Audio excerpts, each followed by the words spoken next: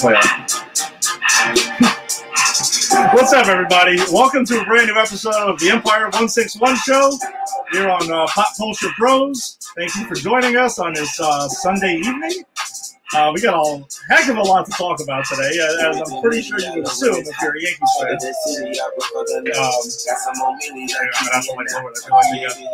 They kicked in right there. But yeah, we're super excited to be here, talk about everything with the MLB trades and Yankees for the week. But with me, as always, is Lisa Garcia. What is up? Hey everybody, happy Sunday to you all. As Ed said, we have a lot of things to cover today. By the way, that was one of Aaron Judge's walk-up songs. So like we said last week, we're trying some new things with the podcast, and we're going to be introducing the show each week with a different player's walk-up music. So hopefully you liked Aaron Judge's song. And if you didn't, you got to tell him, because that was his music, not ours. We didn't pick it. We didn't even know what it was until just now. we had to look it up, because I was like, Judge is one who like really changes his songs up a lot, kind of like Derek Jeter used to. And I had to like double check which it was, but he's a big like Travis Scott fan apparently. Like you looked at the listing they have, and there's just like 10 of the songs on there all Travis Scott. So I mean, that's pretty cool. They all have good beats. You need a song with a good beat. And hey, if we have time today, Ed and I might share what our potential walk-up songs would be. So stay tuned for that, and send us what your walk-up song would be if you were in the major leagues. But as I mentioned, we're going to be talking about some of the trades that happened, particularly the Yankee trades that happened in the last few days. We're going to talk about the series in Tampa and the series with the Marlins. And all I can say is that the Yankees love Florida, because this week we are happy to talk about the games. The last couple of weeks have been pretty rough for us, but we were getting through it with you. So this week we get to celebrate a little bit more and talk about some wins, some big wins. And one big loss in there as well, but we'll brush by that one as quickly as possible. But yeah, we got to see Derek Jeter this week. We got to see Jorge Posada and Don Mattingly. I hope Don Mattingly recovers very quickly, because he tested positive for COVID and was showing some minor symptoms. So as lifelong Yankee fans, Ed and I both love Don Mattingly a lot. So we, definitely speedy recovery to him. It was sad not to see him for the last two games of the series in the dugout. And then we'll also talk about the Yankees-Orioles series coming up. Yeah, no, can't wait to get into it. And yeah, like one of my favorite things about watching when the Yankees played the Marlins, the last time they were in Miami, that's when me and Ange had made our stop at then Marlins Park, because I know what the heck was it, Lone Depot Park or some crap like that now? Yeah. They pretty much sold out and sold. Whatever, I get it. You got to pay the bills. I understand, and DJ knows he's got to keep the lights on, so it's fine. But yeah, not getting to see my favorite player of all time, Don Mattingly. Got to see him Friday night, and you understand, when we were there last time, when he walked out to do a pitching change, I stood up and was applauding and like cheering, like really and screaming, like it was probably ridiculous for a lot of people. They're like, what the hell's wrong with this guy? Like, they're like, all right, he's coming for the manager. Okay, guy. Yeah, there's probably some like Florida people who had like no idea who the hell Don Mattingly was, and they're like, okay, really excited about this pitching change. But yeah, that bums me out. Hopefully, speedy recovery to Donnie Baseball. I know they heard he was vaccinated, so the symptoms should be mild, and he should be make a full recovery and be good to go. And be back in the Marlins dugout as soon as possible. We got a quick comment here from a YouTube watcher. Nice. Thank you, Barbara Garcia, popping in. Hello, people. What's up, Barbara? Yeah, that's my sister-in-law. That's the Mets fan, whose husband is a Yankee fan, whose son is our promo guy, and he's a Brewers fan. So that family just loves baseball. What's up, family? Give him time. He will join the Empire soon enough. I mean, Barbara does complain, because like when I saw him, he was wearing a Yankee shirt the last time I saw him. So the last two times I've seen him, he's been wearing a Yankee shirt and a hat, no Yankees hat and a shirt. So just saying, I'm just saying. Yeah,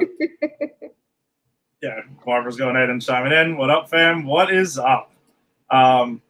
So all right, let's get it rolling then. Let's get into the wild MLB trade deadline. I mean, that was one of the absolute wildest trade deadlines I can remember in like recent history. That was bananas, not just for the Yankees alone. I mean, Yeah.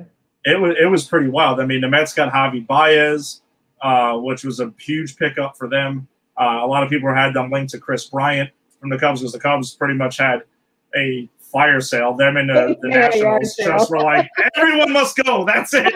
Closers. Did you see the picture I posted on our Facebook page that said it had a picture of Wrigley Field and had Spirit Halloween on the front of it? I was like, wow, that is brutal. That is absolutely brutal. But yeah, listen, they're trying to rebuild. They're going to reset. They got their 2016 World Series. They're happy with that. I know a couple of Cubbies fans who were not thrilled with the idea of them resetting at time. I know Mike Osapian, who's a softball teammate of ours. He's from Chicago. But they're doing what they got to do. The Nationals one was more shocking. That they unloaded both Trey Turner and Max Scherzer. I mean, Scherzer was rumored for a while at the deadline, so everyone was kind of new in on him. And, I mean, a little link to with the Yankees, though, because a lot of people were wondering, maybe the Yanks would go after Max Scherzer. Maybe the Mets would go after Max Scherzer. Scherzer had a no-trade clause in his contract, pretty much a veto clause. He was like, no New York. Either one of us. So I was like, wow, okay. I mean, the Mets, I can kind of understand why the Nats wouldn't send him here because that's NL East. That's within the division, so a lot of teams try to keep them out of it. But I think the shocking one is the Nationals said everyone must go except Juan Soto. I'm like, wow. And then there was memes of him, of course, kind of like, what was it? It was the Fresh Prince one where he's in the living room by himself, and it was Juan Soto just there, like completely empty. It's like, well, why are you going to a Nats game now? You're just going to see Juan Soto. And they just won a World Series recently. So those are really, really shocking ones. And then at the deadline, though, there were reports earlier in the day that, as I'm following it, and I was telling Lisa before we came on, that like trade deadline day, the days leading up to it, I'm like, refresh on Twitter. Like it's wild. And they had the Padres getting Max Scherzer a couple of hours earlier. And then all of a sudden, boom, the Dodgers swoop in and like, yeah, we'll take Trey Turner. And they dealt their top two prospects. So the Dodgers are like going really, really all in. I mean, they gutted their farm system for this deal. I mean, they did get a lot in return. Max Scherzer, even though he's 37 years old, he'll be a free agent. But Turner is signed through next season. And Corey Seager, their current shortstop, is a free agent. He was going to be part of that big free agent class that's supposed to hit the market this offseason. So you would assume if you're the Dodgers, you've got Trey Turner because you're probably not bringing back Corey Seager. Then Turner, when he comes off the COVID list, is going to play second base. Seager just came off the IL, so that'll be their double play combo up the middle. But then after the season, you can assume Corey Seager, they're probably going to let him walk, and then Turner's going to be their guy. Then that was a shocking one. That was a really real shocker right there that Turner was on the move. And that the Dodgers were all in. Because when I saw the Padres were getting them, I'm like, the Padres, another one who weren't messing around. They're just getting like literally everybody. Mm-hmm. I mean, they're really all in on it. And they're a fun team to watch. But Fernando Tatis Jr. Yes, I caught it. I was like, no, he actually got a shoulder injury again. He's on the IL, so it sucks for the kid. So we'll see where that goes with the Padres. That's going to be pretty hard for them to chase down the Giants in the NL West without their best player. I mean, arguably one of the best. I mean, he is one of the best players in baseball. Some will argue if he is or he isn't the best player. But with him out for a while, that's going to be tough. But there were a lot of moves. The Mets move I thought was an interesting one too. Getting Javi Baez, who was the Cubs shortstop. He is going to be the Mets shortstop right now. He'll slide over second once Lindor comes back. And they're like best buddies from the World Baseball Classic when they were with Team Puerto Rico. And they were just like, they're just like best of friends and stuff like that. So apparently Lindor was one who was like pushing for the Mets to make that deal and to go get Baez. And they did. And Baez ended up homering for the Mets last night. So he made an instant impact right away. And I see Barbara's on YouTube, and she dropped in since I just mentioned the Mets a couple of times. We'll drop her in there. Sorry, we'll never leave my Mets. No, we don't want you to leave the Mets. No. I don't want you to leave the Mets.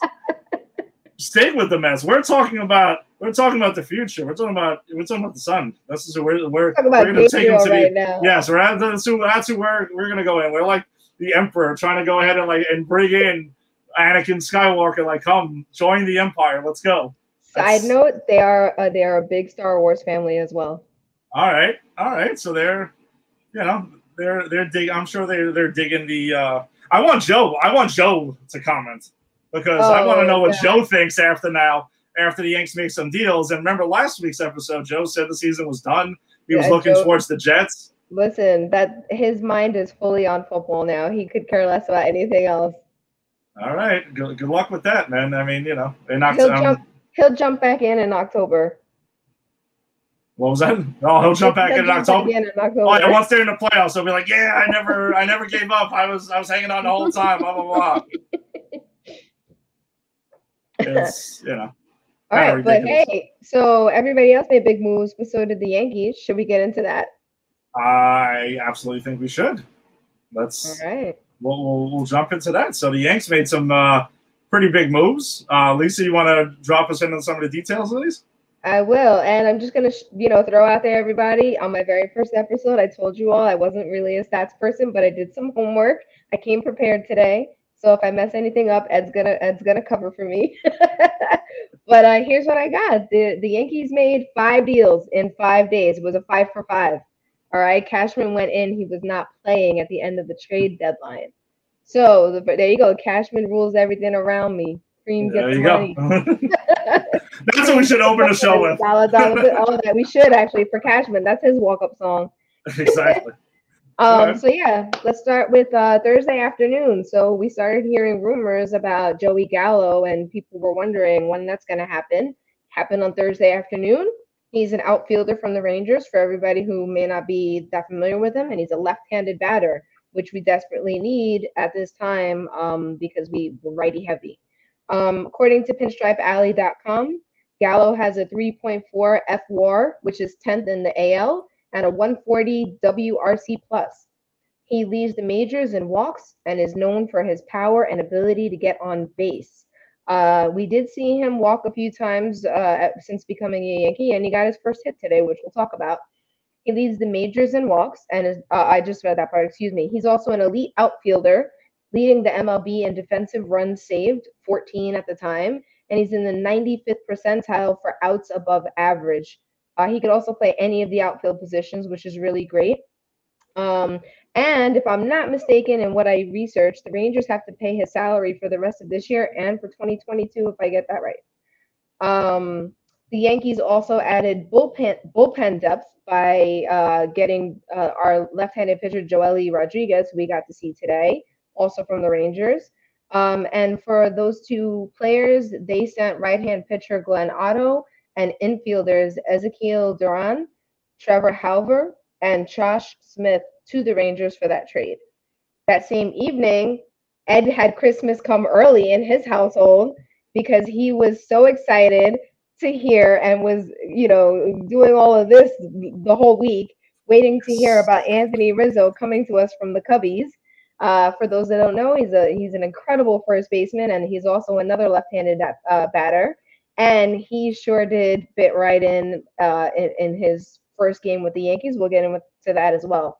He leads all of Major League Baseball first basemen in OAA, DRS, and in scoops, which is really important because Gleyber Torres has whipped quite a couple balls to first base that have been really hard to get for the likes of DJ LeMahieu and Luke Voit. So apparently Anthony Rizzo is going to be able to handle all those. And he's shown a couple of scoops already that we saw during the series. They traded minor leaguer right-hand pitcher Alexander Vizcaino and outfielder Kevin Alcantara to the Cubs for Rizzo. And I just wanted to bring up I wonder what this means for Luke Voit. So one of the things I read was that Brian Cashman was going to have a conversation with him this weekend. It's a possibility that he could be the DH during the games that Giancarlo Stanton plays the outfield, which we got to see this weekend, and I was very excited to see him a lot more this weekend than I normally do for other reasons, not just baseball. But if he plays left field more, then Luke Voit can fill that hole during games against the rest of the American League. And Anthony Rizzo is a free agent at the end of the year. So Luke Voigt might very well be our starting first baseman again next year, depending on what happens after the year is over. So, but it is something he's got to think about. We also got lefty pitcher Andrew Heaney, who we saw this weekend from the Angels, for minor league right-handers Jason Junk and Elvis Peguero. Heaney was 6-7 with a 5.27 ERA in 18 starts for the Angels this year. The Yankees also got Clay Holmes, who we saw from the Pirates. We talked about him last week. And we also traded Justin Wilson and Luis Cessa to the Reds for a player to be announced later on. Thank God. Thank God. I'm saying, like, I really hated Luis Cessa for, like, the last couple of years. And Justin Wilson found a way to, like, supplant him as the guy who I couldn't stand. Because there's always, like, one guy on the team where you're just, like, really irks you. Justin Wilson and Nick Nelson have found a way to supplant Luis Cessa. Well, Cessa's been the guy for a couple of years. And they really blew him out of the water. So, listen, I texted somebody, like, I'm driving them to the airport right now. Like, Cessa and Wilson are in my car. We're on our way. Get the heck out of here. But Cessa was having – I'll admit this, though. Cessa was putting together a solid season. He wasn't complete trash this year. I have always seen what Cashman and the organization sees in Luis Cessa. I mean, he throws hard. He's got a good curveball. The command is never there. He can never quite put it together. The tools are there. And then I know they went ahead and signed him to a one-year deal last offseason instead of the constant arbitration.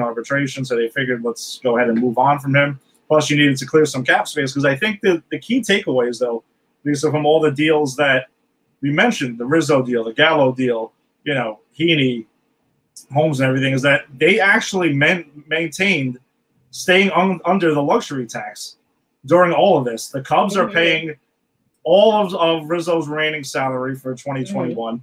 They're paying all of Gallo's salary for 2021. I mean, not 2022, but that's fine because it's, you know, he hasn't hit like his big contract anyway. I mean, the Yanks are pretty much not paying jack for all these, so they got to stay under the luxury tax, which Hal wanted them to do. But I know Cashman's quotes were saying that he was going to go ahead and he was willing to go over if need be, if the right deal came out. Now, the Yanks were in on Berrios, who ended up going to the Blue Jays, but apparently the Blue Jays were willing to give up some of their top prospects to get Berrios, who's a free agent after the season. So I can understand, again, if it's for a rental, you really must be like the guy to like put them to like World Series caliber or not like single-handedly. As far as the deals go overall, I think the Yanks addressed a couple of major things. Number one, they balanced out the lineup. You got Gallo and Rizzo are both left-handed hitters. The Yankees were, we said this a bunch of times, the Yankees were way, way, way too right-handed heavy a lineup. And it kind of just makes starting pitchers. It makes the job easy for them if you just got righty after righty after righty. So that's one thing. Two is they got more athletic. I mean, Rizzo's not like stealing bases out there or anything, but he's athletic. He's won a platinum glove before, not just a multiple gold gloves, but a platinum glove award at first base. And I've been complaining about Luke Voigt being a DH with a glove, since we started this show. So thank God that we got an actual legit first baseman. But that's also someone who makes the rest of the infield better. I mean, Gio's really good at third. DJ LeMahieu was, really good at second. And, Gleyber is picking it up. He's getting there now. I think he's settled down after the rough start.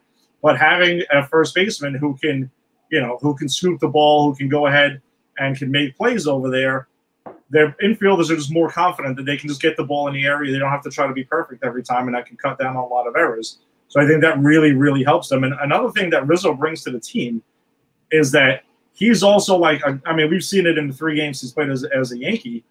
And if you're not familiar with it, he just looks like he's having a lot of fun. He brings leadership to the team, which is something that a lot of people felt that the Yankees were lacking, was leadership. And he has fun playing the game. Like, he brings an energy to the dugout, and onto the field. And you can see that, and that can be infectious. So that can get the Yankees back to their days, just a couple of, their seasons in the past, where they were having fun. It looked like they were having fun. And Lisa, you commented on this a couple of times already. The Yankees looked like they were kind of just going through the motions a little bit. Not used to seeing, Judge smiling and Gleyber joking around and things like that. Like, they were pressing. Rizzo can bring that to the team to lighten things up. And that's kind of what I think they needed, to let go, take a breath and be like, okay, let's do this. Let's go back to having fun playing the game. And Aaron Judge made a comment after today's game. Meredith Morakovitz asked him, how has it been having Anthony Rizzo and Joey Gallo on the team? And he said, these guys, they're just bringing a lot more fun to the team, and it feels like, the Yankees of the past again. And it's just getting exciting. And he said, like, already Rizzo is like getting to know some of the guys, joking around in the clubhouse. So that's really great. We need that. Oh, look at that. It's not even October yet. Oh, Rizzo looks good. Yes, Joe, he does. Rizzo looks great. And the Yankee Grays, he didn't go ahead with the, the pinstripes. We'll see tomorrow night. But yes, Rizzo looks like he's fitting in seamlessly. Yeah. So, yeah, that's there. And then with what they got in Joey Gallo is, again, another left-handed power hitter. Yes, he does strike out a lot. By the way, that's another thing, too, with Rizzo, before I just keep on going on with him, though, is that no, his first season in the majors, he went ahead and struck out a lot. And he made it a point. I need to cut this down. This is not acceptable, like an old school mentality. Put the ball in play. You can't go up there just like everyone just doesn't care if they strike out anymore. He doesn't do that. He hits the ball to ball field. He's not a strictly pull hitter. He puts the ball in play. Even if you notice, I know there was a whole segment on it that he chokes up on the bat with 2 strikes and has a complete 2-strike approach, which is something like never seen for any big power hitter in Major League Baseball. No one's choking up with 2 strikes. He does that, and he makes sure he puts the ball in play to cut on the strikeouts, and that's something that the Yankees did need. So that's another thing. But with Joey Gallo, though, they get another left-hand power hitter. Well, I was saying, yes, does strike out a lot, but he's also very athletic. He's 6'5", and not a lumbering 6'5" guy, though. Like, he's actually pretty quick. Like Lisa had mentioned, he could play all 3 outfield positions. He could also play third base, which is what he came up as his third baseman. And he's a first baseman who, Rough Odor, pretty much, yes, for those who are new to it, that's what we refer to Rougned Odor as Rough Odor. That he said he was the best first baseman he ever played with because they played together in Texas. And I'm like, all right, that's pretty impressive. I mean, but now you have Anthony Rizzo, so Odor in a couple of months, come talk to us and let me know who was better at first base. But it allows the Yankees some flexibility, some versatility, which is something they just genuinely another thing that they were missing severely. So and then with sorry, go ahead. No, finish that thought. Go ahead. Oh no, I was going to say with Andrew Heaney. I mean, listen, he's going to be a back end of the rotation guy. He's going to be a 4 or 5 starter. He's a lefty. His strikeout rate is actually pretty damn good, though. So I think that's where, if you notice a lot of the pitchers that the Yanks went for at the trade deadline, they were not guys who had like numbers that are popping off a sheet. But he makes sure he goes after high strikeout guys, and to make sure, and that's something that you can work with, especially in today's game where guys strike out a lot. So if you can get guys that can pick up Ks and pile up Ks, you'll take that. I had Heaney on my fantasy team a couple of years ago, so I did watch him pretty closely, and he kind of reminded me at a time of like the way to describe it is almost like a poor man's Andy Pettitte, if you want to call it that. I don't know. What do you want to say? Like something like that. Like I'm not going to get crazy and say, oh yeah, Andrew Heaney's Andy Pettitte like 2.0. That would be ridiculous. But his pitching style, his like demeanor and everything like that. I saw a little bit of that in him, and that's kind of probably why I was like drawn to get him on my team. Plus, he had good numbers, so I think that was it's a solid pickup. I mean, if he can put together, he's on a better team now, so his win-loss record will probably be improved because the Angels are pretty bad. But liking all the pickups that Cashman made. I mean, I would have liked to have seen him get Berrios, but I also see where they didn't want to gut the farm system because with all of these trades, they didn't touch their top 13 prospects in their farm system. Yeah. That's a key. That is a huge key here, that they did not really gut the farm system to make these deals. So if you can do that and improve your team currently, why the heck not? Why wouldn't you do it? Yeah, so let's see how this all shakes out. Some of it has already shown that was a good move for us. So it's pretty cool. And now that we have Gallo in the outfield, we now have one of the tallest outfields in Major League Baseball, provided that Stanton plays. So as you said, Gallo 6'5", Stanton 6'6", and Judge is 6'7". So that's just like we got football players in the outfield. Listen, the Yanks would have a great basketball team also if they really decided And to want to play basketball some pickup. team, that's right. We know Aaron Boone likes to play pickup basketball because that's what happened. Listen, Aaron Boone never needs to play basketball ever again. Listen, he blew on his knee, and that's how A-Rod ended up here back in 2004. Yeah, so yeah, thanks a lot for that, Aaron Boone. Yeah, we're pretty familiar with Aaron Boone's love for pickup basketball. One more quick comment before we move on to our recap. Aside from the last couple of games, the Yankees have been quite rough, odiferous. I mean, listen, they've had a couple of bad losses, but they're on a pretty good stretch right now. Besides a rough loss counts as one loss. That's what it is. There's no style points here or anything like that. So the Yanks have been picking it up, man. Like, Joe, you might want to stick around. I can tell you right now, the Yankees will bring more smiles to your face than the Jets any season, anytime, anywhere. It doesn't, even if they're not playing, it doesn't matter. They don't even have to be playing. Listen, Lisa's also a Jets fan. She can attest to this. I think she definitely can. And I balance out being a Jets fan by being a Yankee fan because they bring me way more joy. Exactly, and it's just like, listen. Why I'm on a Yankee podcast, not a Jet one. I think Joe should listen. Well, if Faraci wants a Jets podcast, maybe we'll talk to Joe and see if he can start up a Jets podcast, and we'll see how that I think goes. His wife, who's watching with him today, would kill you if that happens. His Never wife mind that. Oh man. All right. So, anything else to drop in on the trades before we pop into the recap? No, I'm gonna get into the numbers that Gallo and Rizzo picked in one of the games because they did pick numbers intentionally. So, well, Rizzo was funny, but go ahead. Listen, let's get to it now. All right. Let's start with them. Go ahead.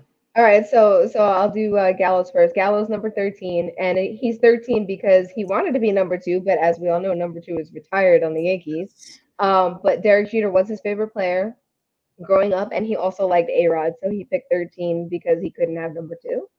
And then Anthony Rizzo picked number 48, and when they asked him why, he was like, because there's nothing else to pick, and I like the way the 4 and the 8 look together.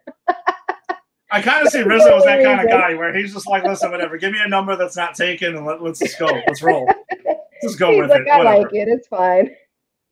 So that's why they picked their 2 numbers. I just thought that was cute, though. Anthony Rizzo's reason. I saw something on Twitter that because the big thing was when they got Gallo was like, are the Yankees going to reissue 13? Because he's the first Yankee to wear 13 since A-Rod.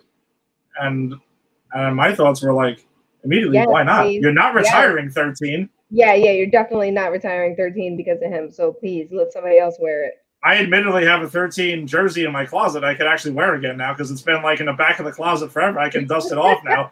And like, yes, let's go. Best thing because, as real Yankees fans know, we don't put names on the back of our jerseys. T-shirts are acceptable. Jerseys are totally unacceptable, specifically the pinstripes and the road grays. Yes. So I also saw, though, that someone asked Gallo about wearing 13. And it was like, isn't it ironic, though, because on a recent Sunday Night Baseball, when they were talking to A-Rod about potential moves at the deadline and they threw out Joey Gallo to the Yankees, and it was like, oh, it's a horrible fit. I don't like that fit for them and stuff like that. And he laughed it off. I was like, well, isn't it ironic that I'm wearing 13 on the Yankees now? There you go. And I know at least is all in on the I'm all in on somebody else. All in on that. Get him in. And I also love the meme that you posted with A-Rod pouting because he heard that Joey Gallo took 13. I think that was self-made meme. I actually didn't see that one. Yes, that is a self-made one. Because I was thinking about it. I'm like, A-Rod is probably furious right now, especially the fact that he was like, oh, I don't want him on the Yankees, blah, blah, blah. It'd be a terrible fit. And we'll see about that. I'm not the only one who didn't love A-Rod on the Yankees, okay? Because on the day he, I don't remember what it was. If it was it was some day that he was being honored for something. But there was thunder and lightning when it was time for him to give a speech. I was there. I was there with my father. That was his last game. That was his last game. Even God was like, get off the field already. All right, listen. I talked about this with Tim, but I'm gonna go over it now because Lisa, you're here. So I was fortunate enough to be at Derek Jeter's last game, and I was at A-Rod's. And I remember Derek Jeter's last game. It was raining all day. It was pretty shitty. I'm like, damn, I wonder if they're going to get rained out tonight. Like, this is going to be tough. I shit you not. Game started at 7 o'clock, around 6 o'clock. Like the clouds like spread out. I have a picture on my phone. There's literally a rainbow from my seat out on the right side of the stadium. And I remember I turned to Jerry. I'm like, you can't make this shit up. Like, what is happening right now? And he had the best last game ever. You can't write that shit. And I know, Kay talked about it during the game today, where he had said, they showed it again. They showed the highlight, and I know the part of the trivia question is who scored the final run on Jeter's walk-off. And it was like, when fantasy becomes reality, that's literally, you couldn't capture that moment any more perfect than saying that. Then fast forward to when I was with my father at A-Rod's last game. Not that we just happened to have the game. I did not go out of my way to straight into it. It was just like, all right, they're going to do a thing for A-Rod, right? Sunny throughout the day. We're cool. Clouds roll in, probably around the same time. And then they started the ceremony. Thunder, you start hearing it, and boom! It came raining down. They run off the field with the gifts they were going to give him. And it was like, I don't know, 20-minute, half an hour rain delay. Then the game started, and I was dying laughing. And I was like turning to my father, and I'm like, you couldn't make this shit up either. And I talked about it. I showed him the picture on my phone, like, this was Jeter's last game, and look at this shit that's going on right now. I will give A-Rod credit on one thing, though. In the post-game of that, he actually referenced and had some fun with it, saying, well, what do you know? I guess that was just it was doomed to happen, right? Like, that's kind of how it goes, I guess. So at least he had some fun at his own expense, because he's usually a guy who was known for like taking himself a little bit too seriously. Way too seriously. That is the one and only time where I supported Thunder, because as you know, I'm terrified of Thunder. Yes. So the one and only time where I was like, yes, keep going, get him off. Oh yeah, it was pretty brutal. So yeah, that was like an interesting thing. I'll never forget that. I was glad to see that. I'm gonna find it. I will post a picture on our Facebook page from Jeter's last game, and I think I may have gotten a quick picture of A-Rod's. I got to see, because I know it's gonna be a random picture from my seat's cloudy and like a rainbow, and that's just pretty much what it's gonna look like. And I'll know immediately that's why those pictures exist. That's funny stuff. All right, let's get into the recap for the week. We got some wins to talk about. So the Yankees went ahead and continued their road trip. They left Boston and headed down to Florida, the wild, wild place known as Florida. They took their talents down to Florida. Yes, they took their talents down to Florida is correct. And they went 5-1 on that trip to Florida, which is pretty fantastic. But the first series that started on Tuesday was against the Rays, which they took 2 out of 3. The Yankees started off the series, edging out the Rays 4-3. The Yankees, again, had trouble scoring for Jordan Montgomery again, but he picked up the win, going 4-5 on the season. At that point, it went 5 innings, 5 hits, no earned runs, 3 walks, and 5 Ks. Chapman picked up his 19th save of the season. Striking out 2. Gio Urshela had a big base knock, on 2 for 4 with 2 RBIs.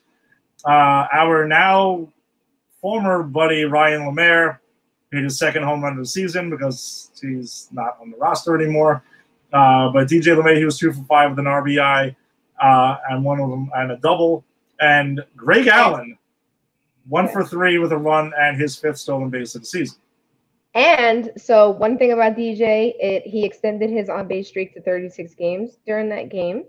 And Greg Allen made an amazing diving play in the 9th inning to get the second out and save a run. I mean, that was like nail biter right there, because if he didn't get that, somebody was scoring. Oh, for sure. I mean, Greg Allen is someone who I would really, really like to see continue to get. The fact that he's still on the roster, I'm pretty excited about. Because I know Cashman made his comments like, that kind of Gardner's the center fielder, which I don't know what Brett Gardner has on somebody or what, that he must continue to be the center. He had a big hit today, so whatever. I'm not saying Brett Gardner doesn't have a role on the team at all, like all jokes aside, but Greg Allen's a switch hitter, and he's kind of a guy I think he's definitely done enough to earn more playing time. Absolutely. He's totally injected a lot more of like the small ball aspect of the game into the entire team.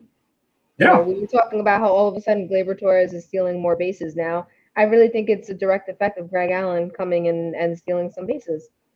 Yeah, you need that. Just, now that we got Rizzo and we got Gallo, I'm hoping you need to have a diverse offense. Like, you need to use those weapons You can't don't go back to sitting around waiting for 3-run homers to pop off all the time. Like you can't do that. That's, there's a reason why they started to turn things around over the last few weeks. And that's part of the reason is that they diversified their offense. That's something you got to keep going. But that sure was a nail biter. But it was also seeing one of my biggest takeaways out of that game, though, was seeing Chapman start to get on a roll, to start looking like a Aroldis Chapman again, which I'm sure we'll talk about him quite a bit throughout this recap. But that's a huge thing because the Yankees are not going to make the playoffs, and we're not going to try to make a run at the division if Chapman is not Aroldis Chapman again. And that's one of the big keys. You can't just hide him forever. And then, we saw that. We've seen other people like Green try to close out games. They had 2 epic collapses. Green, again, has a place on the team, but closing out games versus, 7th or 8th inning are 2 totally different animals. Mm-hmm. And then the Yankees went ahead and clinched the series by taking the Wednesday game 3-1. Chad Green picked up his 4th win of the season in extra innings. Chapman got his 20th save of the year. But I also wanted to note Nestor Cortes went 5 innings, giving up 3 hits and 1 earned run and 5 strikeouts. Aaron Judge, who did, by the way, so this was Aaron Judge was 1 for 3 with an RBI and his 2nd stolen base of the year. DJ LeMahieu was 1 for 4 with an RBI. Judge, had got the go-ahead run, knocked in the go-ahead run in extra in the 10th inning. But this was the game where Judge was scratched before the game. Like an hour before the game, and everybody was speculating why, because all they said was medical. I know I kept texting you like, oh my God, they're going to trade him. And you're like, they are not going to trade him. And then it turns out at the end of the game, allegedly he had to do medical testing for COVID return protocols.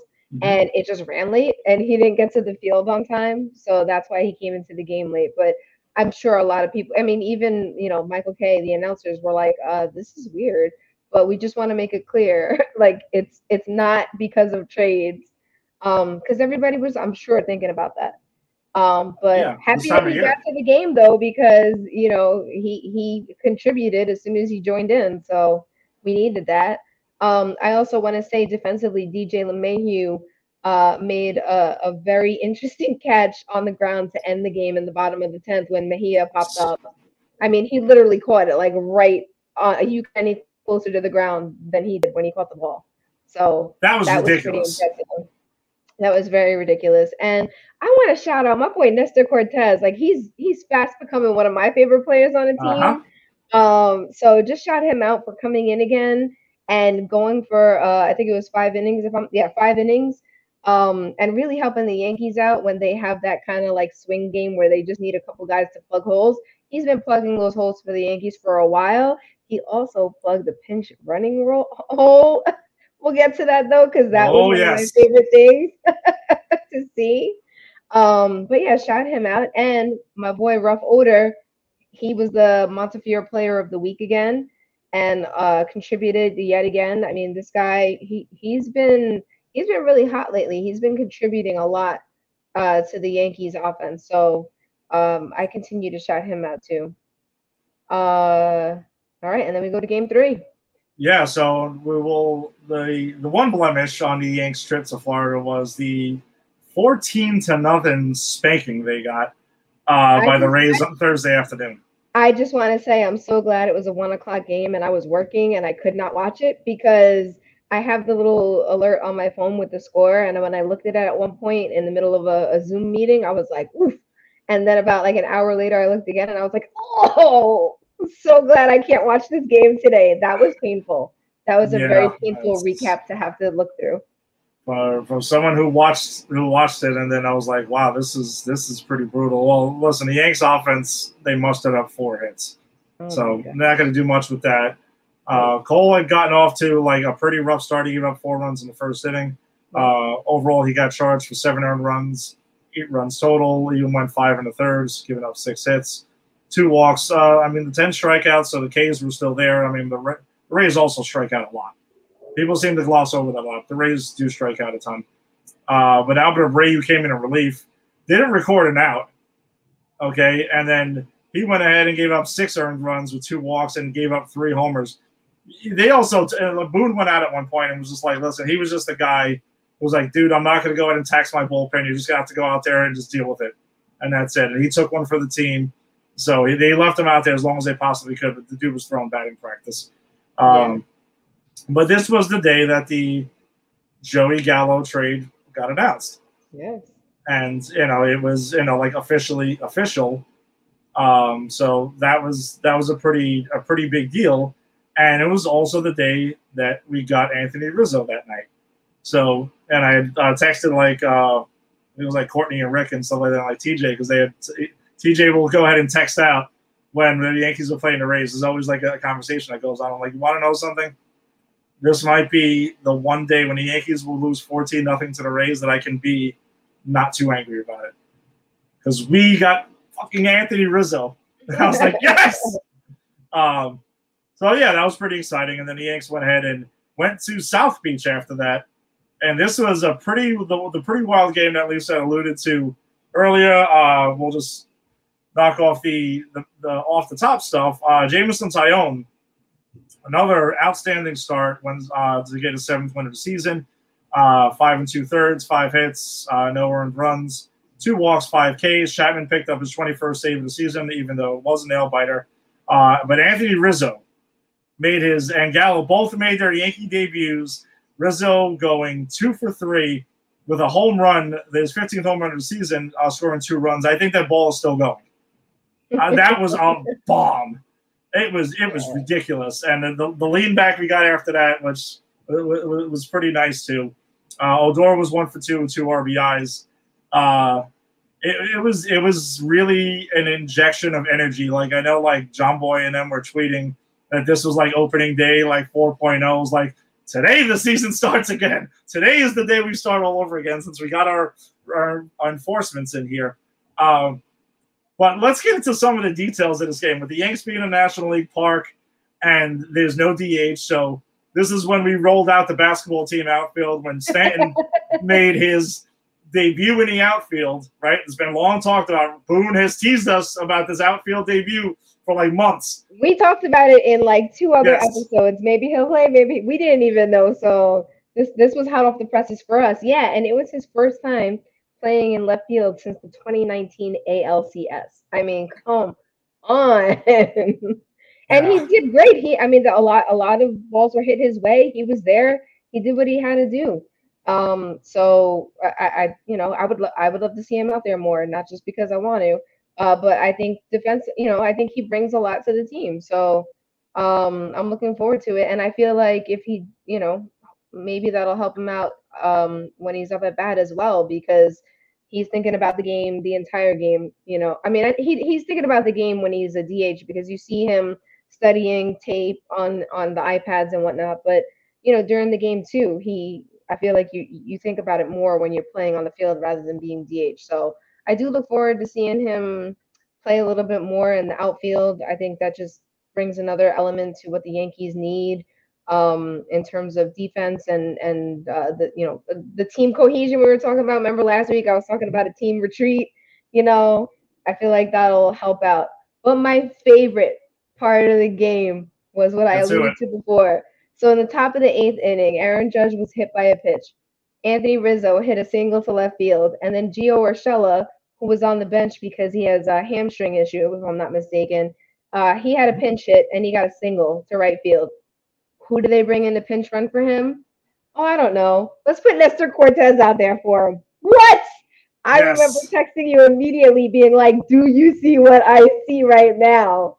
This was amazing to me. I mean, they must have not had anybody else on the bench. I don't understand.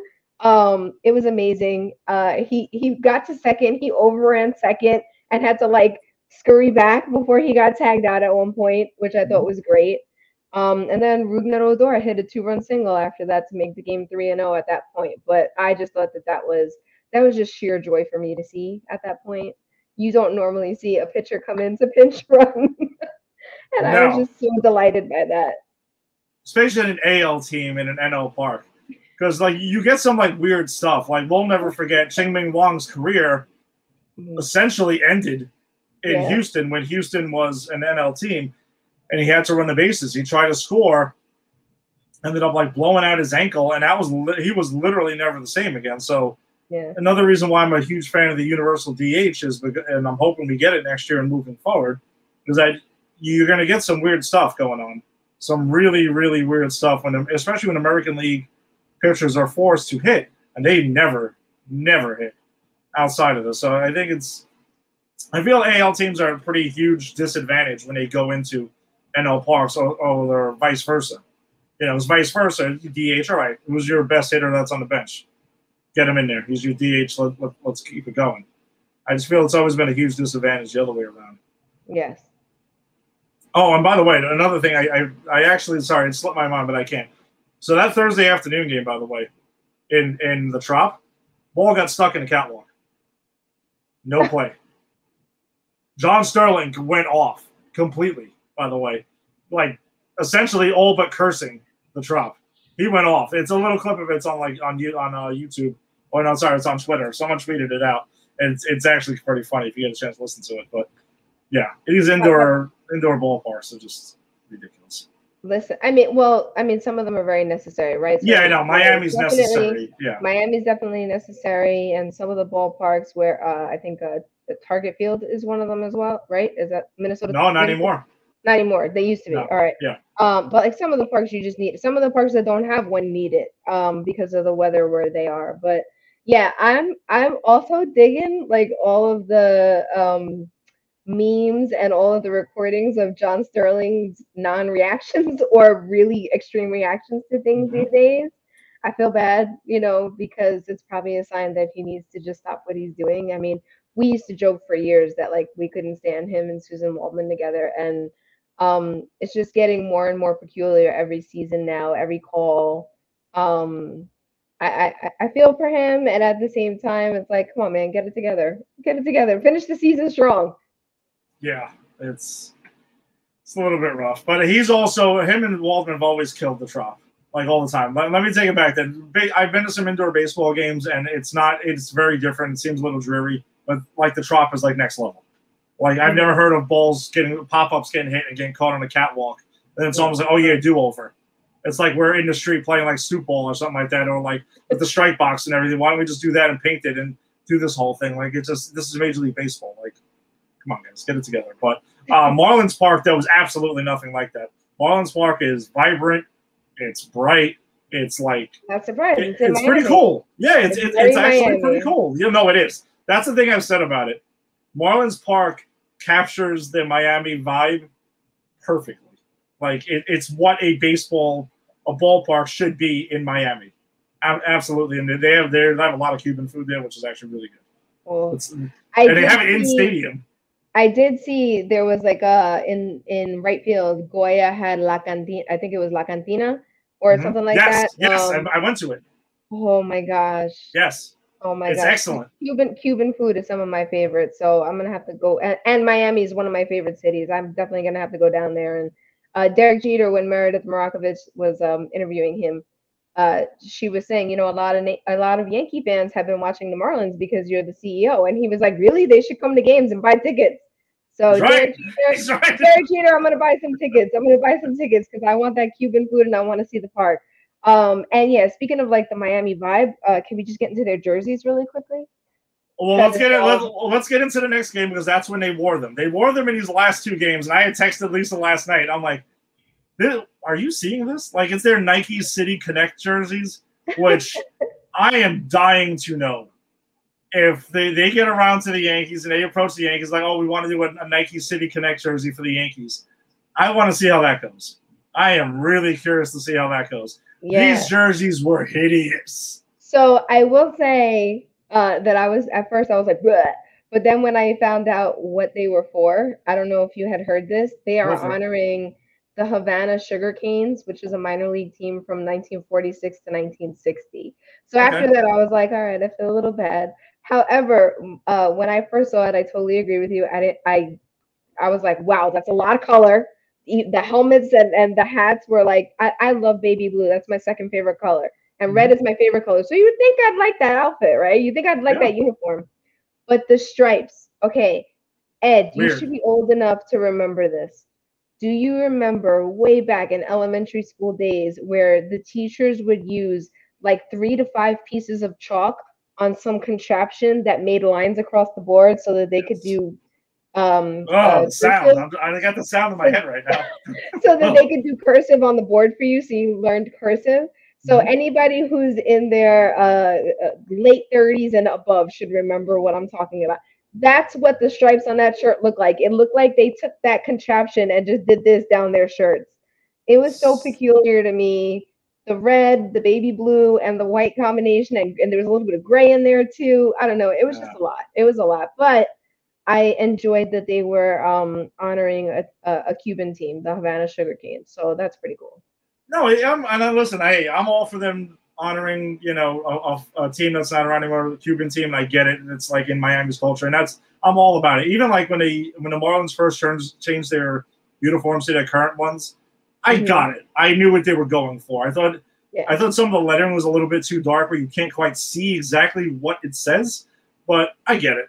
And it's fine. Be Miami. You're Miami's baseball team. Be Miami. I'm all for that. I just think Nike could have done a better job with the uniforms. That's my point. I'm not even like the color scheme in general. It's just like you were saying. It's the design, the layout of the uniforms would just it looked like they like half-assed it. I don't know. They could have. I think they just could have did better with that attempt. Um, Between Nike and then Ralph Lauren with the Olympics, and like it's just really peculiar the way design teams are like, yeah, this is gonna work out. Like this is yeah, gonna look no, really good for this team right now. I mean, no. a lot of the Olympic outfits for the United States were like, what? Ugh. Why do they always look like they're on a yacht in the opening ceremony? All of the Americans always for the last how many years Ralph Lauren's been designing. It looks like they should just be coming in on a yacht. Speaking of the opening ceremony, by the way, and I can't believe I almost forgot this. The opening ceremony in Tokyo this year. Did you see who was there at the lighting? I did not. Who was it? Oh yes. Hideki, Oh, I heard. I heard. Hideki I, Matsui, yes, Matsui. I wish I who I my there. man, my man. Absolutely love Matsui. He made when we did our top 10 players, and me and Tim did the top 10 players. Matsui was in my top 10. Absolutely Uh, adored Hideki Matsui. He yeah. was the man. One of my favorite quick story about him. One of my favorite things I ever heard about him was he had a bet with Derek Jeter and oh, I forgot who the other guy was, but all three of them were single at the time, and they had a bet for who would get married first. And then like 3 days later, he came back and he's like, "All right, I won the bet. I got married." Derek Jeter told that story, and I thought it was the funniest thing. And Matsui was like, he thought he was so slick because he hadn't told anybody he was getting married. Yeah, that was great. That was absolutely great. I got to answer a quick question for Joe Garcia before we actually get into this game because we didn't get a chance to dive into the game. So, and I knew this was going to come up at some point with somebody. I got to know if that's Venom, Bane, Skeletor, or the Undertaker behind you under the Yankee pennant. Right under the Yankee pennant, that is actually a black suit Spider-Man statue that is crawling out of the grave from like the Craven's Last Hunt cover. Yes, I don't get into Grandy's Peach Tea territory here, so I'm not going to keep it going too much. But right next to him is Venom. So that is Venom, and that is Spider-Man. I didn't get a chance to change the background to Empire 161. I left the Grandy's Peach Tea stuff. So That's fine. That's we fine. I try to switch it over to Yankee bobbleheads and pops and crap, and just to get Yankee stuff behind me, but whatever. I knew it was going to come up one of these times. I didn't change it on the other show, and it Nice. was like, what is going on here? Good catch, Joe. Good catch. Yes, that's an excellent catch. But Oh, if one more you're, thing. I just want to say one more thing about that game. I don't know if you noticed, but Domingo Herman had number 16 on his hat and a heart. yeah, I wanted to get into it. Let's get into the game because we actually didn't talk about the game Oh, except the we were uniforms. saying we were like so excited about everything No, else. we got into the uniforms of the statue and Matsui, and we went completely off track. Uh, Yeah, so he had number 16 and a heart on his hat, and I remember my sister-in-law and I were like, "Is that a bee?" Because the heart didn't really look like a heart; it was like to the side.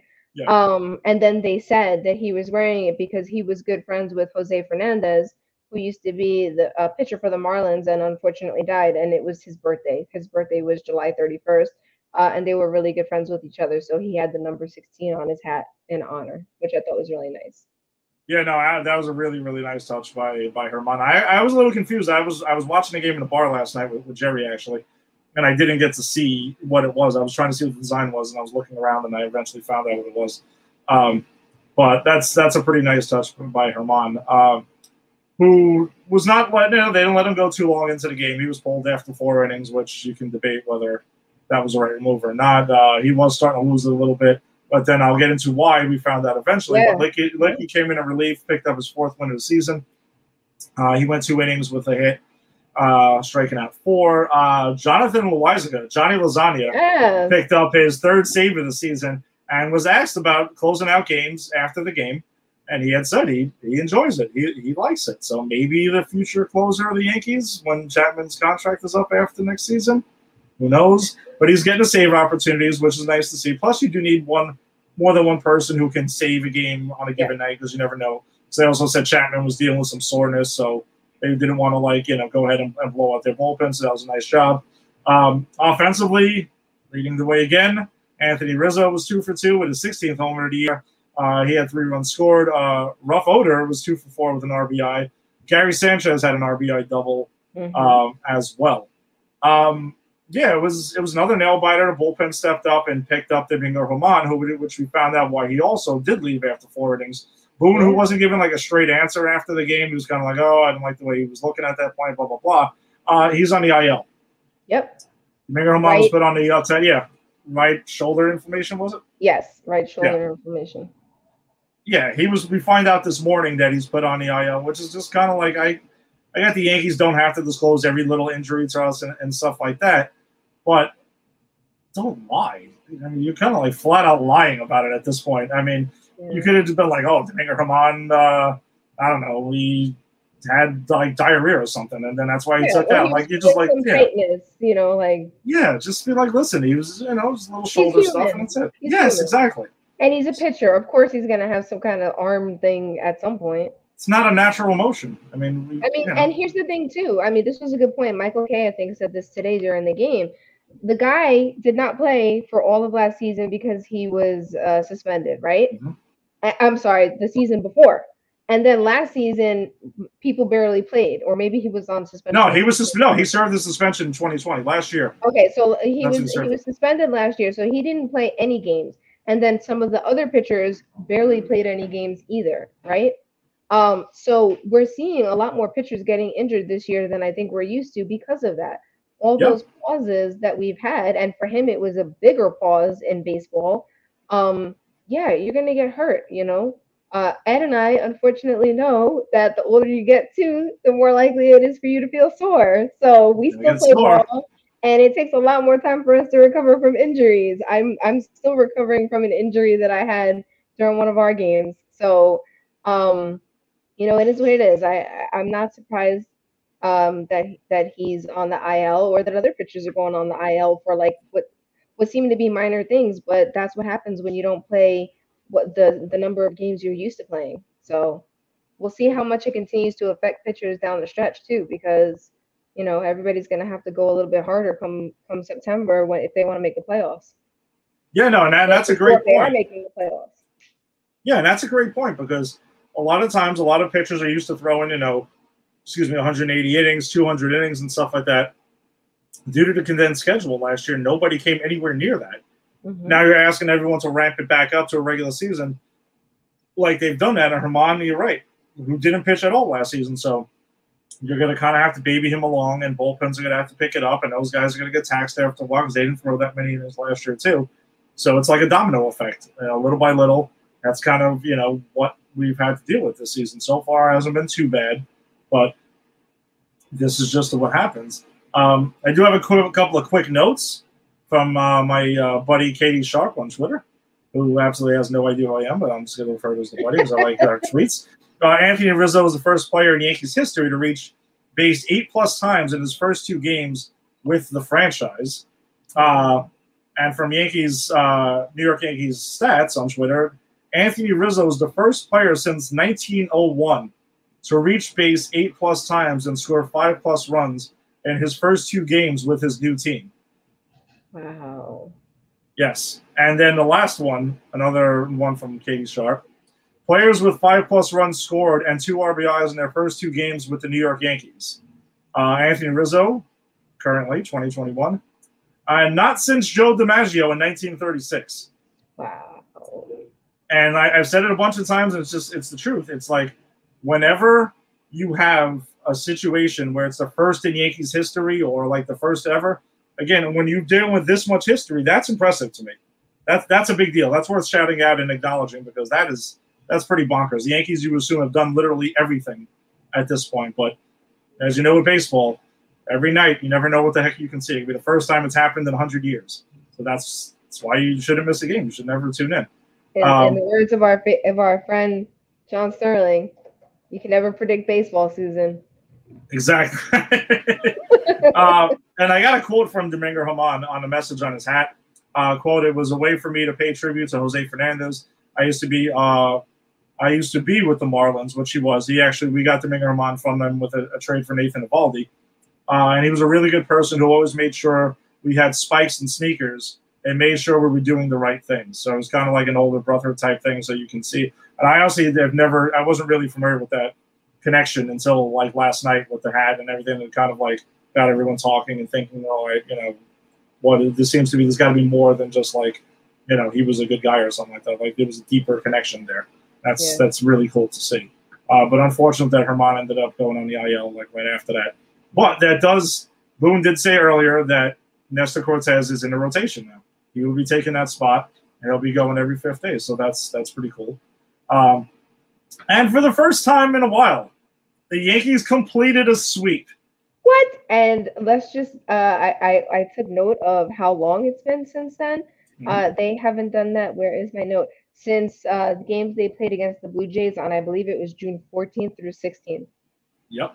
It was in Buffalo. Yep. It's been a while. Yeah. But they went ahead and completed the sweep today, 3-1. Jordan Montgomery went 5 innings, 3 hits, 1 earned run, 1 walk, 5 Ks. Pretty impressive thing here, by the way. So as Yuli Rodriguez picked up the win, put his record to 2-3 of the season. He threw 1 pitch. Yeah. He came in threw 1 pitch, got an out, ended the inning, gets credit for the win. Okay.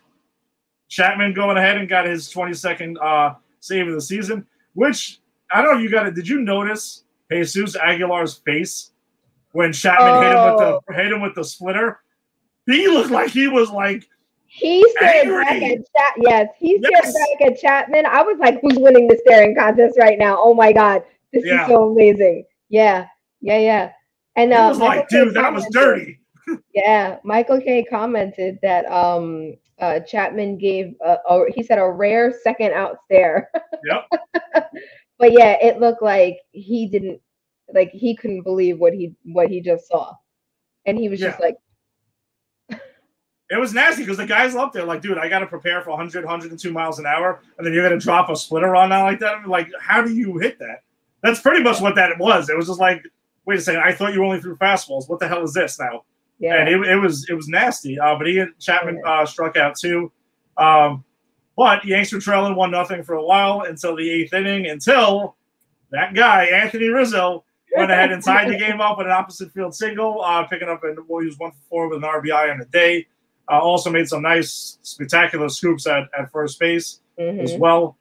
Judge was 2 for 4, who ended up getting the go-ahead RBI, and then right after that, Anthony Gallo picked up his first hit as a Yankee, which was a double. But the Yanks took advantage of some sloppy defense by the Marlins late in the game, which is something that you got to do. I mean, the Yankees this year have not capitalized. They haven't made bad teams pay for being bad teams, and they finally got around to that today. Yeah, and if I'm not mistaken, I think the Marlins had the most errors in I don't know if it's all of Major League or in National League as well. So it's like, force them to throw the ball, and they're probably going to make a mistake. Make them make plays. That's what I always say. Hit the ball, put the ball in play, and make them make plays and see what happens. Yeah, because that would have been an inning-ending double play that Stanton would have hit into, but it was booted by Anderson, and then went ahead and that ended up opening up the floodgates. Gardy had a big hit also in that inning.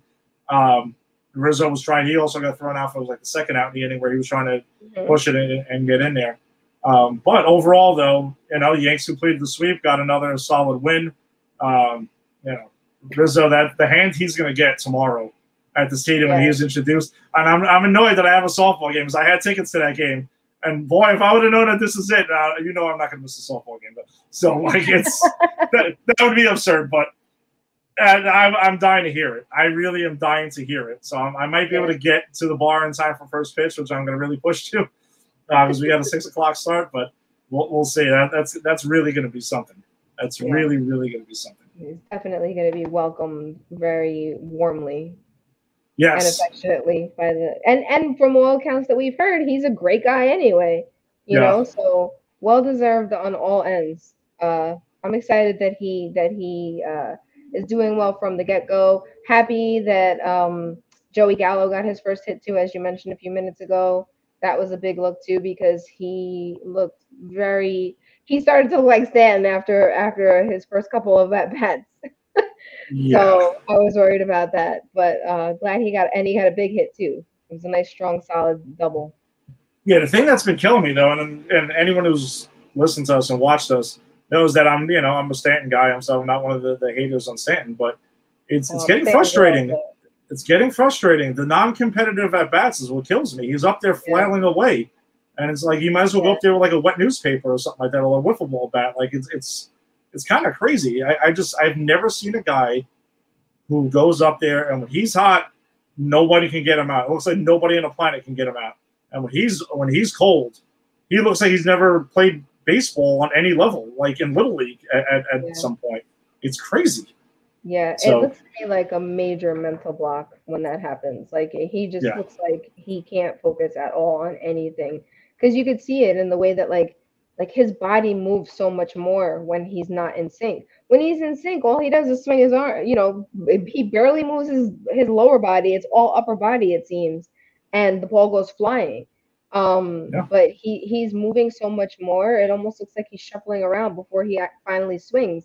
And he's swinging at things so far outside of the zone too. It's, I feel for anybody who has that kind of mental block too, because that's really tough. Because you're also, at the same time that you're having the mental block, you're also kind of like berating yourself, right? We're our own worst critics.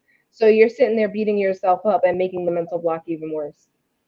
Yeah, and it's hard to watch. But an interesting thing too that Boone had said in today's post game was he's like expecting Stanton to be out there like twice a week moving forward. Mm-hmm. And that's a way that Luke Voit can get some at-bats now as a DH. If you need to give Rizzo a breather, that's one way.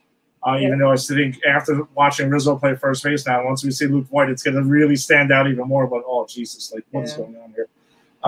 But that's one way. And the Yankees can go with like the super duper bopper masher lineup. Then if you're going to have Voit as the DH and he'd be batting, 7th or something or 8th or some crap like that, like it'd be pretty crazy. I mean, listen, the guy's on the team. I know he just went on a rehab assignment. He just started. He'll be in Somerset, I think, starting Tuesday. But the guy's on the team. You're gonna have to use him. But I'd be shocked if he's not moved in the offseason. You got to probably move him in the offseason.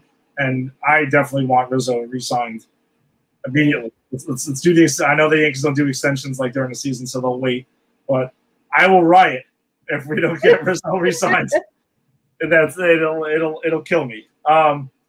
But before we move on, there's another comment here from YouTube from Barbara Garcia. From Gabriel, 3-1, have some fun. 3-1, have some fun. Lisa, that's for you. So that's definitely that's not for me. So is it a Little League thing when 3-1 count maybe? Like goes there and be aggressive? I'm not sure. They did have a playoff game today, and I know they won, and I know he pitched well, but I don't know what references to. I'm asking Barbara right now. I want to know. I got to know what this is. That's what I was kind of thinking of. I mean, I'm going ahead and drawing my own conclusions here, but that's fine. All right. Well, let's continue, and once I hear the answer, I will let everybody know. All right, let's get to our weekly awards quick. So we renamed the weekly awards for our offensive player and pitcher of the week. So the new name for it is the top of the heap. So, Lisa, who for you was the top of the heap offensive player of the week? Okay, so because I knew who you were going to say, I picked another person. Okay. But I have to say I'm with you on your pick. But I'm gonna go with my boy Rough Odor. Okay. He was the Montefiore Player of the Week yet again, like I mentioned earlier. His batting average is now 294. His OPS is 723. He had 3 RBIs, 1 run scored, 5 hits, 3 walks. His on base percentage is 429, and his slugging percentage is 294. He's just been contributing so much to the Yankees offense. If he had to lay down a bunt, he has to lay down a bunt. You know, I think he's just like that scrappy player. He reminds me of Ronald Torreyes back when Ronald Torreyes was a Yankee. Luis So Soho when he was a Yankee. Luis Soho was one of my favorite Yankees. Also a love really good Soho. guy. Yeah. I got to meet Soho in Yankee camp, and he's like as nice in person as he looked at during Yankee games. Really, really Nice. nice man, like positive attitude out the wazoo.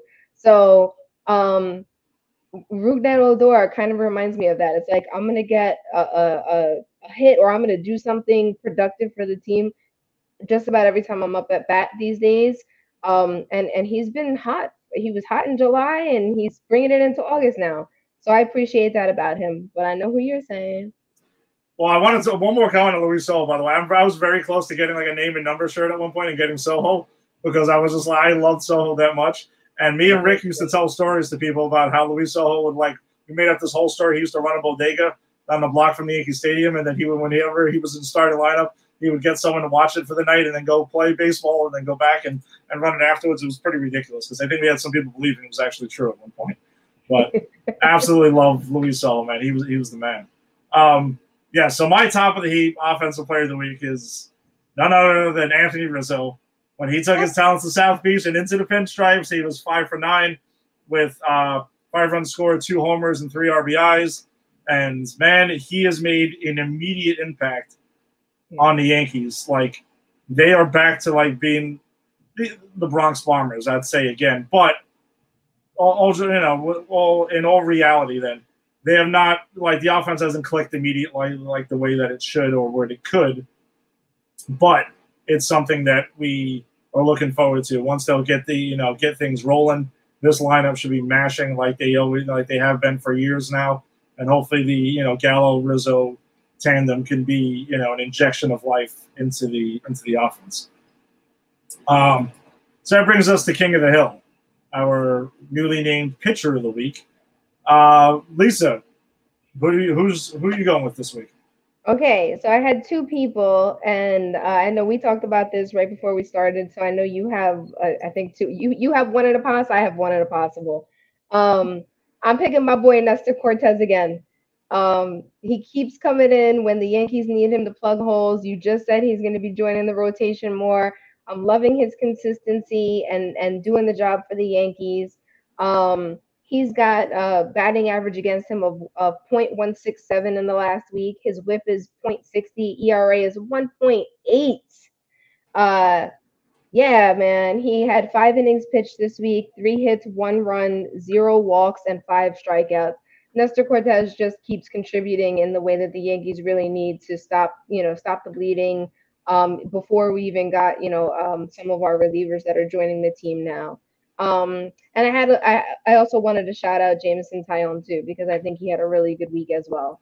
And before you name yours, I just want to say apparently it's a little league chant that Gabriel was talking about. 3 and 1. Let's have some fun. We said 3 and 1 at some point, and that's what he said in so okay. He's cheering us on. Thanks, Gabriel. Thanks, Gabriel. That's awesome, man, dude. That's. But it's 3 and 1 when like they're hitting, like they do a chant when people are hitting. I guess when it's 3 and 1 when somebody's up at bat, and they're so I was right. I got it. Yeah, there you go. That's awesome, man. I think we need to do that at some of our Outlaws games now. We need to do some chants. We might have to steal that chant. I might start it tomorrow night at Murphcott. I mean, we'll see how it goes. All right, so my King of the Hill of the week is Aroldis Chapman. I mean, to see him come back into form, the confidence that Chapman is exuding this week is back to being Aroldis Chapman. Like, got the stare down. He's got the splitter working, the fastball command is back. He's got the the velocity is around 100 miles an hour. It's high 90s. He reaches back to get to 101, 102 recently. A couple of times he's getting clocked at. So really exciting to see Aroldis Chapman back in the fold and back to being the all-star caliber closer that we know him to be. I mean, can it get a little erratic at times? Yeah, sure, not a problem. But listen, I just think we were all spoiled with Mariano Rivera for so many years, where you could almost take a nap in the ninth inning if you wanted to. And they're like, all right, don't worry about it. It's okay. We'll wake up and it'll be over. We'll hear New York, and that'll be that. So, yeah, I'm going to go with Aroldis Chapman for my King of the Hill of the Week. But Jameson Taillon and Nestor Cortez, though, they're also excellent picks. The Yankees pitching, while we're waiting for the offense to click and get going, so how we envision it to being, pitching is holding up their end of the bargain. So, yeah.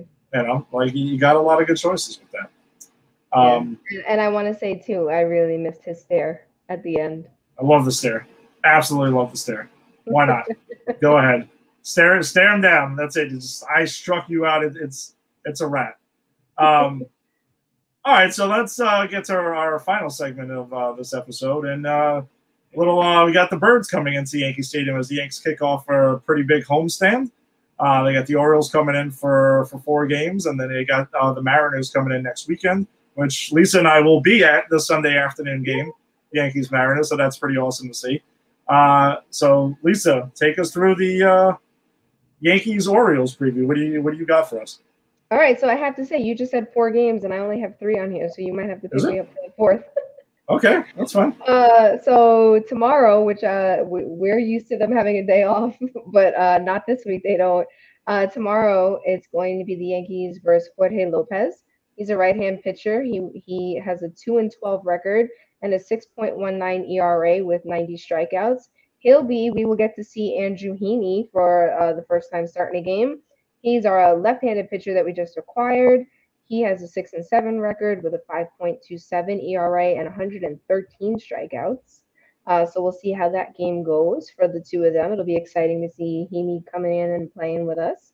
Then on Tuesday, we have Alexander Wells from the Orioles, left-hand pitcher, record of 1-1, 5.28 ERA and 12 strikeouts, versus our ace, Garrett Cole, right-hand pitcher, 10-6 record, 3.11 ERA and 176 strikeouts. I really hope Garrett Cole, kind of fixes anything that's been going on with him and has a stronger game this time around. Excited to see how he does on Tuesday. And then on Wednesday, we have Matt Harvey, who Yankee fans should be familiar with. He's a right-hand pitcher, 6-10 record, 6.20 ERA and 72 strikeouts. He will be facing our friend Jameson Taillon, who's a right-handed pitcher as well, 7-4 record, 4.11 ERA and 98 strikeouts. Is there a 4th game that I missed? So I will correct myself. It's a 3-game set against the O's, 4-game set against the Mariners. Okay. Starting on Thursday, which is a big series for the Yankees, though. I mean, you need to take care of the Orioles. You got to do what you're supposed to do to the Orioles. With the Mariners, though, the Yanks are only 1 game ahead of them in the wild card standings right now. Right? Yanks are 2.5 out. Mariners are 3.5 out. So, listen, that's a big series. You got to create some distance. And just throwing it out there, the Yankees are 6.5 out of the division. They're going to pick up a half a game tonight because the Red Sox are playing the Rays. So, yeah. I mean, because it is in my blood, I will have to cheer for the Rays to beat the Red Sox. And I cannot cheer for the Red Sox to beat, Satan. So that's why I'm not going to go ahead and do that, because that's just ridiculous. I cannot bring myself to do such things. So I will be going for the Rays this evening. And I don't know, maybe Lisa will get some of it because I know how much she loves A-Rod's commentary on Sunday Night Baseball. I'm just kidding. I couldn't even get through that with a complete straight face. I had to bust your chops about that. But that's it. So we got Yanks got the schedule coming up. They can continue bashing and making up some ground as the new pieces come into play. And let's keep that run going. The run that Joe Garcia did not want to see happen. Or, maybe. I don't know if he was anti-it, but it's fine. We're glad to see he's back on board. Yeah, and he's not anti a Yankees run. No, I'm joking. I'm just going to bust the chops now. Like I said, he's fully in NFL mode now. But hey, before you talk about all the other great shows that are on Pop Culture Pros, real quickly, Michael Kay. Oh, yes.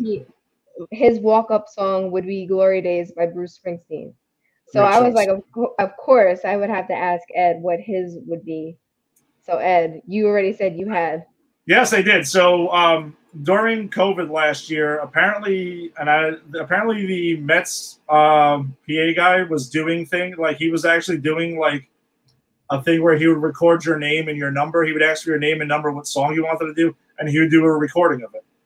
So he started doing that. And Mariette, our buddy, Mariette Booth, got a word of that, and then she had randomly asked me or asked Angie to ask me, and she got it, and I have the recording. So I actually had to make this choice a year ago. It's pretty cool. You know, do I wish it was, you know, the Yankees VA guy? Sure, but you know, whatever. The guy was doing it. He's a cool dude, and it was for free. He was just like, send it to you, and that's it. Hypnotize by Biggie. That's my walk up. That is an excellent choice. Yeah, I actually, you know something. I'm pretty sure I have it on my phone. I'm pretty sure I have this on my phone. I'm going to try to pull this up so we're not like killing a bunch of time here on this. Well, while you're looking, go ahead. Yes, I'll share mine. So obviously, if I were playing for the Yankees, that would be major breaking news. I'd be the first female to play for the MLB. So I would have to have as my first song Beyonce's song "Who Runs the World." That's cool because that is an ode to females. So I would have to do that as I would be the first female to ever play in MLB. However, I think I'm a lot like Aaron Judge in that I'd want to flip my songs around every now and then. Absolutely. So Silk Sonic, which is a band that Bruno Mars and Anderson .Paak have formed together, who, if anybody knows me, they know I love the Yankees and they know I love Bruno Mars. So they have a new song out called Skate. It's got this really cool 70s vibe to it. And like our friend, oh my gosh, I'm blanking on his name right now. You're gonna kill me. Why am I blanking on his name? Thriller, first baseman. Oh, Mark Teixeira. Oh my God, I don't know. I was thinking Mike something. Mark Teixeira, like Mark Teixeira. Foul territory, Lisa. I know. That was my favorite show on the S Network. Like Mark Teixeira, I could be very quirky sometimes. So Skate has a 70s vibe to it, and people would probably be like, huh? At first, but then when they start hearing the song, they'll be like, okay, this is a good summer brew song. So those would definitely be two of my walkouts. Did you find yours? I have the recording, but I want to drop in Barbara Garcia's comment on here on YouTube. Mine would be My World. Not familiar with that. I don't know what that is. She's going to have to elaborate. I don't even want to look up how many My Worlds there are. I'm sure I have a feeling that's many. But I think I got the recording here that Maria got from me.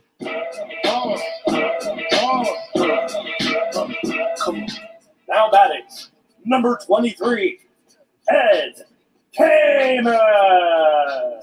Detroit players, Jim's for my hooligans in Brooklyn. Dead right, with the head right. Let's play out.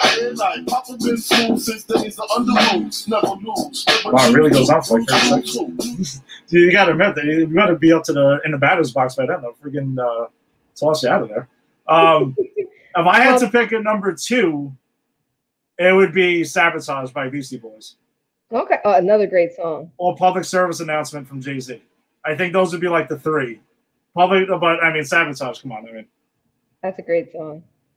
All right. Yeah. So I'm guessing that the My World one is actually Gabriel, not Barbara, because when I looked it up, it said My World Fortnite, and Gabriel is a Fortnite. Oh, okay. So I'm thinking that's probably Gabriel's choice, not Barbara's. Okay, all right, that's cool. Then we know. So when he does a promo next time, maybe he has to have this song in the background. Oh, he would love that. Are you kidding me? He's probably gonna call me in like 5 minutes and be like, "Oh no, Barbara said that would be me."